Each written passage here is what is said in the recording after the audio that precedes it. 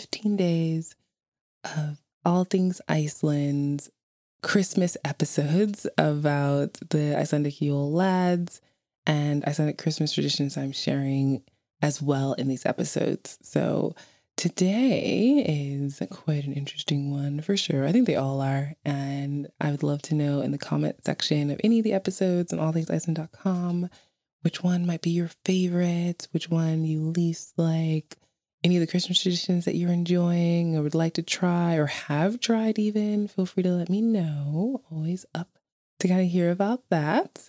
And so I'm just going to jump into the Yule Lad that comes this evening. So he comes in the evening and essentially arrives the next day. That's how all of them work. And so you'll hear also in this episode about a certain day, like a holiday. And I'll explain a little bit after about that. But yeah, I'll just jump right into it now. Kjøttkrókur sá 12. kunni á ýmsu lag. Hann þrámaði í sveitina á Þorláksmessu dag. Hann krækti sér í töllu þegar kosti var á, en stundum ringdi stauturinn hans þá.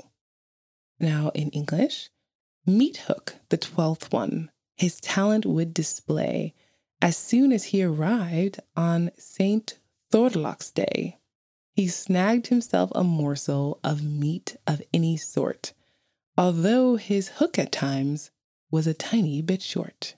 And Thorlák's Day is the 23rd, so I'm reading this I'm publishing this on the 22nd, the evening, just because that is when the Yule lad is supposed to come. And then, when the kid in the morning checks on the 23rd whether or not they have a gift in their shoe in the window or if they have a potato, which is, maybe not that much fun. And like I mentioned, if you missed any previous episodes, I mentioned other episodes. I'm not sure if I said it in the beginning of this one. The links to previous episodes in the series are in the show notes. So check that out. And you'll find out about like the shoe thing. But in essence, I'm going to be talking about the Icelandic tradition of Saint Thorlákur on the 23rd, because that's just when it happens. And seeing how this is 22nd, I'm just kind of letting you know. But that is in essence why the poem talks about that, just because when he arrives. But today I'm going to be talking about, as an Icelandic Christmas tradition, Christmas candies.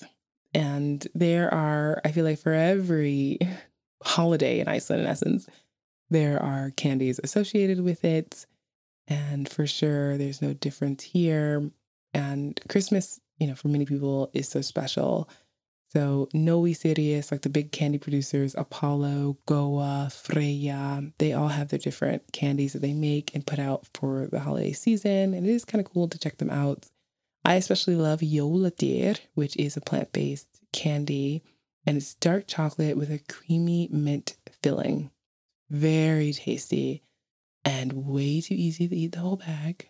In fact, in my All Things Iceland box that I did last year, that was shipped off in collaboration with the Reykjavik Grapevine, Freya, the company, their Jóladyr candy was in that box. And I know a lot of people seem to really enjoy it. So I'm not doing that this year, but of course I have launched the All Things Iceland merchandise shop, which people have been buying, Christmas related items there and just Iceland themed items like mugs and beautiful canvas bags and stretched canvas wall art.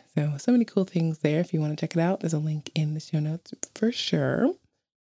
And of course, I thank you for tuning in and listening to this episode. There's 2 more in this series. It's been, pretty amazing doing this every day. And I'm curious to know if people like this shorter series, these shorter episodes. So feel free to let me know. Thank you for listening, and I hope you tune in tomorrow.